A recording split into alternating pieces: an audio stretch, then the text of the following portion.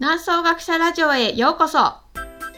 この番組は南総学者でのリーダーシッププログラムや南総学者でのさまざまなイベントや活動を紹介する週刊ポッドキャストです。千葉県南房総市からお届けします。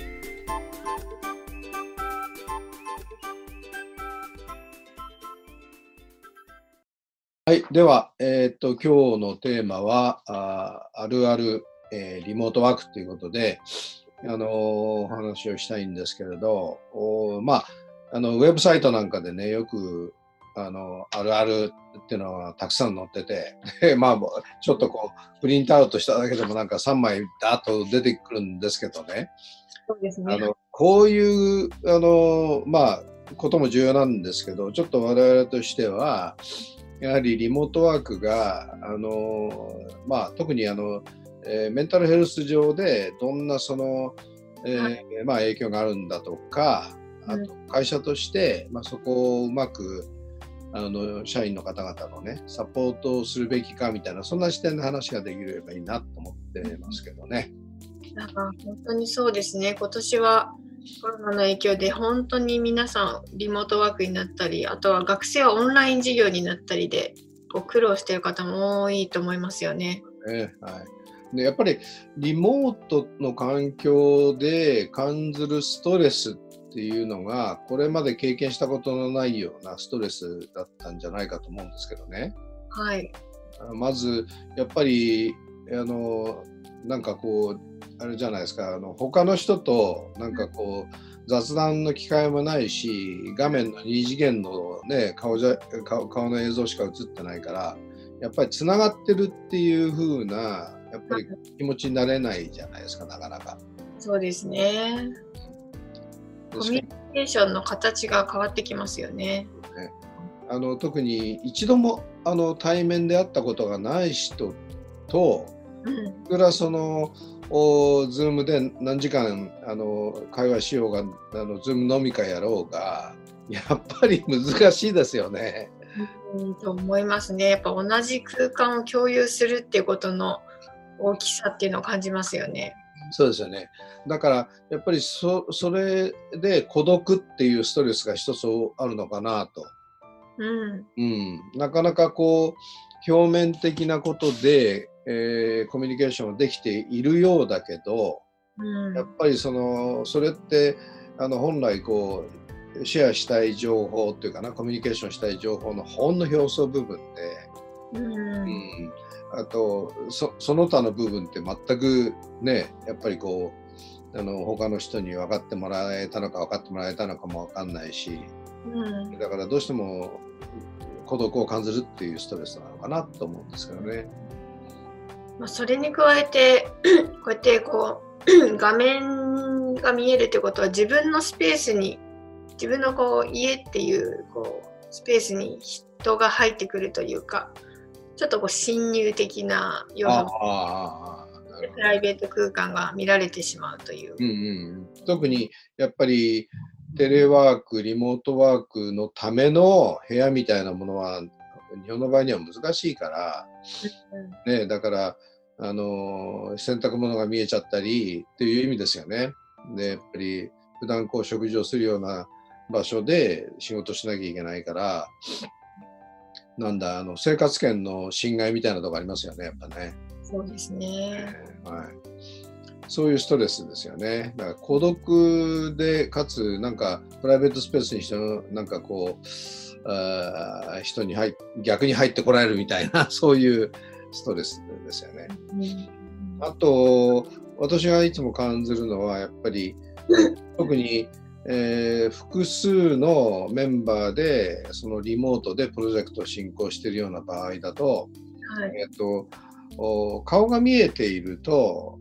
このプロジェクトは今このくらいで進んでるんだなとか、全体像がなんとなくイメージできるんですよ。いろんな情報でね。そこで例えば上司とA さんがなんかひそひそ話してるみたいなところを見えたりすると、なんか問題なのかなみたいに、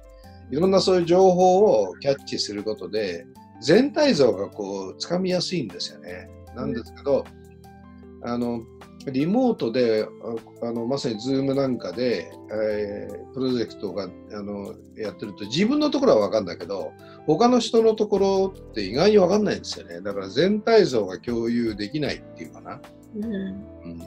だからまあ言われたことをやっているんだけど一体このプロジェクトってどうなってるんだろうみたいな情報がしっかり伝わっていないと、なんかこう自分のこうなんですかね貢献度合いだとか、まあもうちょっと言っちゃうと自分の存在が果たしてなんていうの意味あんのかみたいなそういうことに対してちょっとこう普段とは違う不安を覚えるんじゃないのかな。なるほど。だからそれ全体情報の共有っていうのがやっぱりオンラインだとうまく会社としてやらないとやっぱ個々のメンバーの人には自分のとこしか分かってないみたいなそういう状況ってあると思うんですよね。あと感じるのはなんですかねこう、自分のこう例えば仕事ぶりがどういうふうに評価されてるのかっていうのはなかなかあれじゃないオンラインで、フィードバックを受けることもないじゃないですか。でだからそういう面もあると思うんですよね。ちゃんとその上司の人がリモートワークに、慣れていて、いや涼子さん、この前の仕事はこうでしたよみたいなそういうふうにね頻繁にフィードバックくれるんならいいけどなんか、やってその仕事を提出したっきり何も反応がないみたいなね、そういう点もやっぱり、自分が本当にいい仕事してるのかしてないのかみたいなところで不安を覚える要因ではないのかなと思ったりしますけどね。あとは逆にオーバーマネジメント的にちゃんと仕事してるかって頻繁にチェックされたりとかそういう社ものケースもあるかもしれないです。それあるあるだと思いますね。やっぱりそれは上司のやっぱり不安のなんていうの反動と現れだと思いますけどね。自分の存在意義をやっぱり上司としてもなんか示さなきゃいけないから、きめ細かになんかフォローしたり指導したり、指示したりみたいなことがやんないとまずいと。涼子さんの仕事ぶり見えないからね。そうですね。だからオーバーマネージってのは確かにあるかもしれませんよね。あとはやっぱりあれか、就業時間外にもなんか気軽にねオンラインだとおいちょっとミーティングやろうみたいになってるからね。そういうこともあるんだろうな。海外との仕事のやり取りももともと離れて遠隔だから時差とか関係なく来てたかもしれないんですけどオンラインになって余計にいろんな講座とかも海外で時差があっても受けられるようになったりで海外とのやり取りも夜中でも来たりとかっていうのが頻繁になったような気もしますね。確かにね。昔から私なんか外資系長いからグローバルにプロジェクト会議なんていうのは大体ねテレコンでやってたので、そういうことが仕事の一部だった人は慣れてはいるんですけどね、それがなんとなく対象が広がった感じもしますよね。こういうねリモートワークの一般化でね。はい、ではそんなことでこっから先、どうしたらいいかっていうね少し会社としてよりも、どうだろう個人としてかなそういう状況の中でそういうストレスを感じる中で個人としてどんな、スタンスで、それを乗り切っていくのかみたいなそういう話にしていけばどうかなと思うんですけどね。そうですね。これ本当に個人がその対処法を見つけていくのと同時に会社として企業側としてもどういう対処を取っていくかって大きなテーマだと思うんですけど。そうですよね。私が顧問を務めているラボラティックっていうスタートアップなんですけどね、こういうリモートワーク環境下で多くの人たちが実はチャットで仕事してるじゃないですか。メールだと時間かかるしね。でスラックっていうやつが、結構いろんな、場面で使われ職場で使われているんですけど、それをAI ボットがモニターしていて、でコミュニケーションの頻度だとか、あとさっきちょっと話した全体情報の共有がどのくらい行われているかとか、あと、やっぱりちょっとこう不安を感じてコミュニケーションが急にダウンしてしまったような人を早めにスポットを当てるとか、そんなようなことをね、ベータ版出してて、いろんな企業は実際にそれを使い始めていますね。いやー、必要ですね、そういう取り組みが。本当にさっき最初に出てきて言ってたように、メンタルヘルスの問題がどんどんずるずると悪化していくケースも多いかなと思うのです。早めにそれを見つける、早期介入っていう感じですけど、そうですね、見つけることは大事ですね。一説によると、これ全然しっかりしたエビデンスに基づかないんですけど、4割くらいがやっぱりちょっとメンタルに、なんていうの、ケアが必要だとかという人もいれば、実はおとといこんな専門家と話してた7割くらいは実はもうケアが必要だとかね。多いんですね。明らかに増えてはいるというふうに思いますよね。さて、では、まずはセルフケアみたいなところで、どんなふうに、我々個人として、ケアできるのかなってあたり、良子先生の経験に基づいてコメントいただければ。セルフケアですね。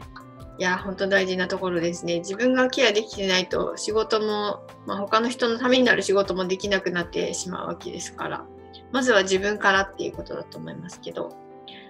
今のあるあるの聞いてたところで、やっぱ体の不調が出てくるっていうのは多かったと思うので、やっぱり生活リズムが崩されないようにする、それを整えるっていうのは大事ですよね。食事の時間とか運動の時間とかを、ちゃんとメンテンス維持していくっていうことはまず一つ目、やっぱ健全な体に健全な心を宿る魂が宿るってね宿りますから、まずは体のケア。そうか、あれですね、これまでブーブー言いながら朝電車に乗って通勤してたんだけど、気がついてみると実はすごいエクササイズになってたってことですよね。もう毎朝同じ時間に起きて駅まで歩いて電車乗ってみたいな、気がついてみると何千歩も歩いているわけですよね。満員電車に乗るのもストレスだと思いますけどね。本当に今ね、あるあるで出てきたように、パソコンとトイレとキッチンの間しか移動しないみたいなことになりかねないので。そうですよね。だから定期的にやっぱりエクササイズをすると。誰もやれって言わないから、ちゃんとセルフね、自分でそれをしっかりルール化するってことかな。そうですね。定期的にスケジューリングに組むっていうことですね。なるほどね。今はYouTube とかオンラインの動画のエクササイズとかもう本当にいろいろあるし、オンラインで実際につながってやるセッションもあると思うので、そういうのをやっぱり利用するっていうのもありますし、やっぱり外に出るっていうのは大事ですね。空気を吸う、外の空気を吸う。密にならないところで見つけていく。そう見つけていく。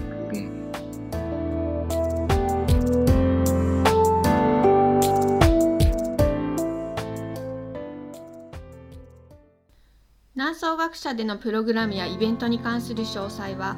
ホームページ南総学社 .com をご覧ください。この番組に関するご意見もお待ちしています。南総学社ラジオは株式会社オフィスクライメイトの提供でお送りしています。